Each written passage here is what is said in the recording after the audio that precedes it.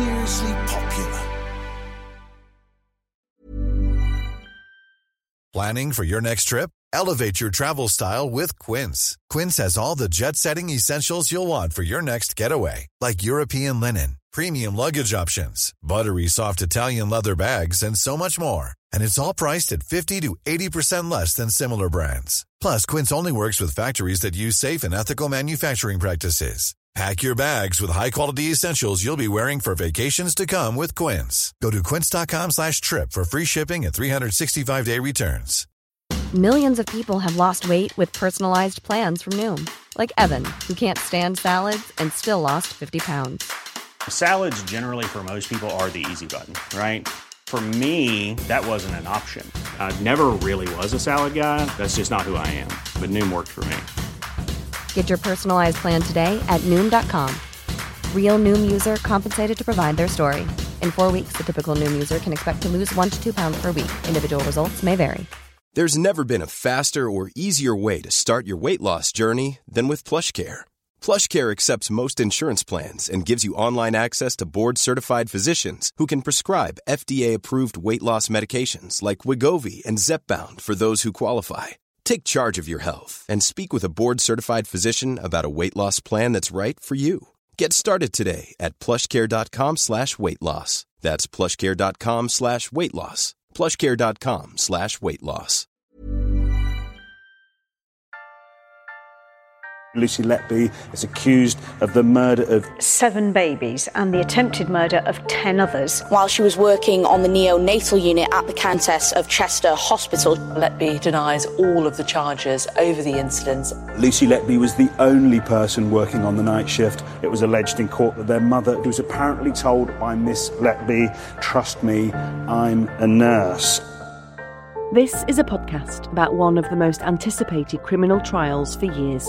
It involves the most shocking of allegations, the alleged murders and attempted murders of tiny, premature babies at the hands of a neonatal nurse whose very job it was to look after them.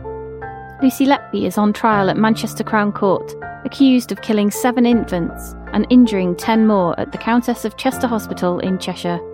In total, there are 22 charges, all of which she denies. I'm Liz Hull, Northern correspondent for the Mail. I will be in court to report on the case as it develops. And I'm Caroline Cheetham, a broadcast journalist. Every week on this podcast, we'll examine what's happened and bring you the details behind the headlines. This is the trial of Lucy Letby.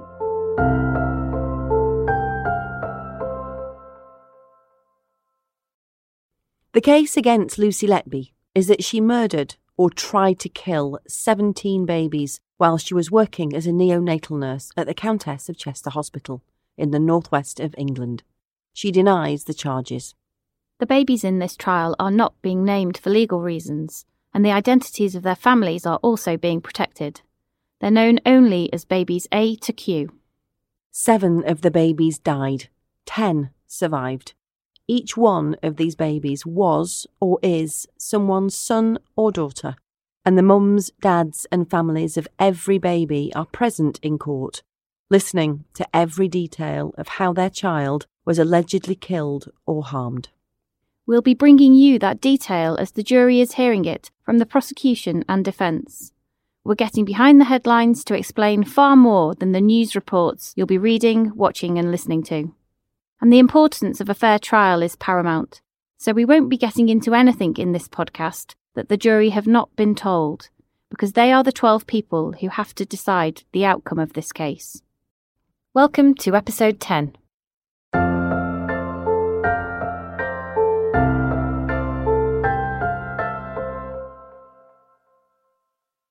So we're back, Caroline, after the Christmas break. The jury have had a few weeks off and evidence starts again with the focus on the next baby in the case, baby H. Baby H is a baby girl who Lucy Letby is accused of attempting to murder twice in September 2015. We'll bring you the detail in next week's episode, but for this week we're joined by Mark Hanna. Now, he's one of the editors of McNae's Essential Law for Journalists. Do you want to just tell us a bit about McNae's, which is what journalists call the law Bible for our profession? The McNae's book goes back to 1954. when Leonard McNay, who worked for the Press Association as their, I think, special reports editor, he produced this book with others contributing to it, setting out the media law as it was at that time, and the book has continued over the decades and is now in its 26th edition. And it really is a Bible for journalists, isn't it? I mean, when I did my training, everyone goes out and buys a copy. I mean, I've been in hearings where I've stood up, or the PA reporter stood up and said, hang on a minute, you can't hold this bail hearing in private, this is why we object, or hang on a minute, we don't think it's right that you put this reporting restriction on, we have a right to report this case. And everyone is like Googling McNays. I mean, you used to have one in your bag, but now everyone, or at your office, but now everyone is Googling, because getting up in front of a judge is pretty terrifying. So you want to make sure you get it right. Yeah, I mean, the law has got more complicated in the sense of there being more statutes passed over the years which impinge on what journalists can or can't do. I think my first one is about half the size of this new one that I bought over Christmas. Yeah, there's greater anonymity provision, for example, for victims of forced marriage and female genital mutilation, for example. Yeah. Those anonymity laws have increased over the years. Quite rightly, journalists don't object to them. But you need to know whether you're a feature writer or a court reporter or on the news desk, you need to know when a story could involve a restriction in the sense of someone's identity must be protected. So it's not just court reporters who need it, it's anyone who's involved in frontline news reporting or feature writing. In terms of how hard it is, from your perspective, to keep up with the changes, is that sort of getting easier? Are there fewer changes than there used to be? Are there more? Where are we with sort of the pace of change? I think different editions have different content to deal with. For example, when we started, Sean Harrison is the co-author. When Sean and I started this edition, it was towards the end of the pandemic. We thought not a lot would have been done because of all the pandemic, when actually there were a lot of changes, some of them induced by the pandemic, affecting reporting, defamation cases, privacy cases where judges lay down new principles. You always have to check the statutes in case there's been an amendment. Sometimes we discovered an amendment affecting reporting which hasn't been announced by the government. I think it has got more onerous because there are more statutes involved. And also, media regulation has become more important. I mean, we've talked to previous guests we've had on the podcast about the kind of decline, I suppose, in court reporting. The fact that the focus has changed in a lot of media organisations, I mean, due to the fact that court reporting is quite expensive, because having a reporter at one court all day to report on a single case when they're only producing one story a day in this kind of like 24/7 global news that we live in these days, sometimes some news desks think, well, they'd be better off sat at their desk writing 4-page leads for me. Yeah, I think there's a lot of anecdotal evidence about this. In a big city in the old days, there could be more than one newspaper and a freelance agency, but the number of freelancers who attend courts regularly has declined because there's no money in it for them or they retire. In terms of figures, we have, I don't know if any of your previous contributors have mentioned, but the Cairncross Review, which was an official review of journalism, found in 2019 that the number of frontline journalists in the UK declined from 23,000 in 2007 to 17,000 in 2019. And we're still swiftly declining. So that's a fall of, a quarter. How would you like to look 5 years younger? In a clinical study, people that had volume added with Juvederm Voluma XC in the cheeks perceived themselves as looking 5 years younger at 6 months after treatment. Look younger, feel like you. Add volume for lift and contour in the cheeks with Juvederm Voluma XC. Reverse signs of aging by adding volume to smooth laugh lines with Juvederm Volure XC. For important safety information and to find a licensed specialist, visit Juvederm.com. That's JUVEDERM.com. Not for people with severe allergic reactions, allergies to lidocaine, or the proteins used in Juvederm. Common side effects include injection site redness, swelling, pain, tenderness, firmness, lumps, bumps, bruising, discoloration, or itching. There's a risk of unintentional injection into a blood vessel, which can cause vision abnormalities, blindness, stroke, temporary scabs, or scarring. Talk to a licensed specialist to find out if it's right for you. Millions of people have lost weight with personalized plans from Noom. Like Evan, who can't stand salads and still lost 50 pounds. Salads generally for most people are the easy button, right? For me, that wasn't an option. I never really was a salad guy. That's just not who I am. But Noom worked for me. Get your personalized plan today at Noom.com. Real Noom user compensated to provide their story. In 4 weeks, the typical Noom user can expect to lose 1 to 2 pounds per week. Individual results may vary.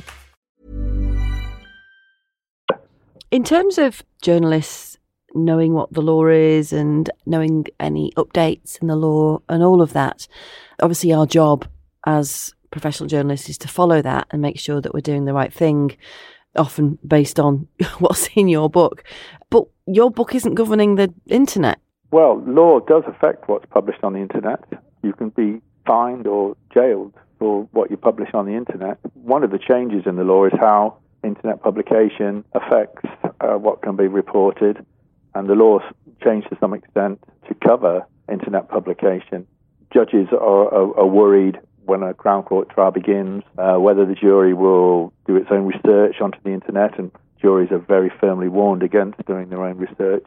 So yes, the book does cover the dangers of what you publish on the internet, although obviously there's a difference between what a journalist knows about the law and what the man or woman in the street knows about the law. They may break the law without realising they're doing it. That was the distinction I was making, really. Not that your book doesn't cover the internet, but doesn't probably cover the people who don't read the book or don't train as journalists or don't understand that law is really, really important for loads of reasons. Well, people have been fined for identifying, victims of rape on the internet, but of course that's illegal. Yeah. So maybe schools could do a little bit more if they're doing anything at all. And when they tell people about social media and the dangers of it, which of course are manifold, they could point out that some things are illegal. So obviously, Mark, the podcast is covering a live trial, which is challenging and terrifying in joint measure for us. It's really interesting that we're doing this summary of each week's evidence, but we're acutely aware that this is a multi-million pound trial, and we've got to be very careful with whatever we do to make sure that we're reporting it correctly. Just to explain to the listener for us, would you, what rules govern our reporting of a live trial, I suppose? Yeah, sure. The two main things in the forefront of the reporter's mind, apart from any particular reporting restriction about who can be identified, it's the law of defamation and the law of contempt. So both of those laws, and there's the Defamation Act 1996 and the Contempt Court Act 1981, they both require reporting of cases to be fair and accurate. And obviously accuracy is self-explanatory. Fairness means that the reader is not misled by the report as to what was said or is happening in the case at the trial. So if a reporter makes a mistake, and it's a bad mistake, it could be that someone in the trial could sue them for defamation. For example, if they say someone was convicted when they're acquitted, then obviously that's a terrible mistake. But just misquoting witnesses or indeed judges could mean that the witness or judge could sue for defamation because it's made them look bad and affected their reputation. Contempt is a different priority. That's to maintain the integrity of the justice process, to make sure that people get fair trials, for example, and that justice is done. If there's a bad error, the judge may well be able to remedy it by explaining to the jury, one, they shouldn't be reading media reports anyway, but if they have, then this was an error. What is the most dangerous, I think, is to write into a trial report extraneous material, something that was not said at the trial. And the trouble with a complex trial, as you know well yourself, is you have a lot of information in your head about this case, which may not be related to the jury because it's not appropriate. They don't need to know it for the trial. And in fact, the judge had made a ruling that the jury should not know certain information because they don't need to know it when considering their verdicts. But if you, by mistake, put that material into the trial report before the verdicts, and there's any danger that the jury either read it or could be told about it by their families or friends, then that could jeopardize the trial. And there have been instances. The most famous incident was in 2001 when a trial involving Leeds footballers was abandoned. They were accused of violence to a man of Asian heritage outside a nightclub, and the judge had ruled that no evidence should be given that this was a racial attack. because he ruled that there wasn't any or strong enough evidence for that. But the Sunday Mirror, at a time when the jury was still considering its verdict, published an interview with the victim's father in which he said it was a racist attack, and that meant the trial was abandoned. It cost the Sunday Mirror quite a lot of money, didn't it? It did, yes. They were fined, I think it was £75,000 contempt, but the editor resigned as a consequence, Colin Myler. So it cost him his job, and the cost of the abandoned trial, because there had to be a second trial, the cost of the first trial was over £1 million. Yeah. After that, the government passed a law, which is in the Courts Act 2003, saying that if there was serious misconduct, in effect causing a trial to be aborted, whoever had committed the serious misconduct could be required to pay the cost of the abandoned trial.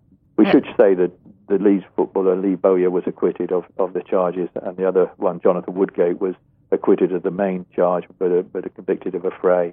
Are you aware of another podcast of an ongoing trial week by week like this? No, I haven't. No, because obviously, as you say, you need good legal advice. I think it's good that you're doing it because court reporting is important, and as we've heard, it is kind of under threat because of lack of resources and for other reasons. Next week, in episode 11, we'll outline the evidence the jury will hear over the next few days about baby H.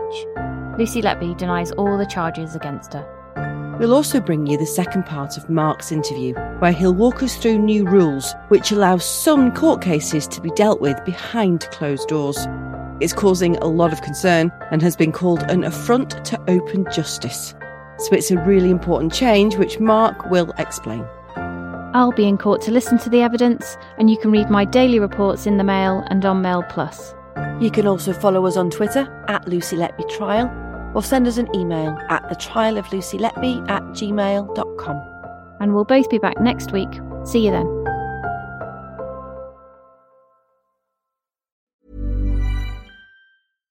When you make decisions for your company, you look for the no-brainers. And if you have a lot of mailing to do, Stamps.com is the ultimate no-brainer. It streamlines your processes to make your business more efficient, which makes you less busy. Mail checks, invoices, legal documents, and everything you need to keep your business running with Stamps.com. Seamlessly connect with every major marketplace and shopping cart. Schedule package pickups and see your cheapest and fastest shipping options from different carriers, with rates up to 89% off USPS and UPS rates. And with the Stamps.com mobile app, you can take care of mailing and shipping wherever you are. Make the same no-brainer decision as over 1 million other businesses with Stamps.com. Sign up with code PROGRAM for a 4-week trial, plus free postage and a free digital scale. No long-term commitments or contracts. That's Stamps.com. Code PROGRAM.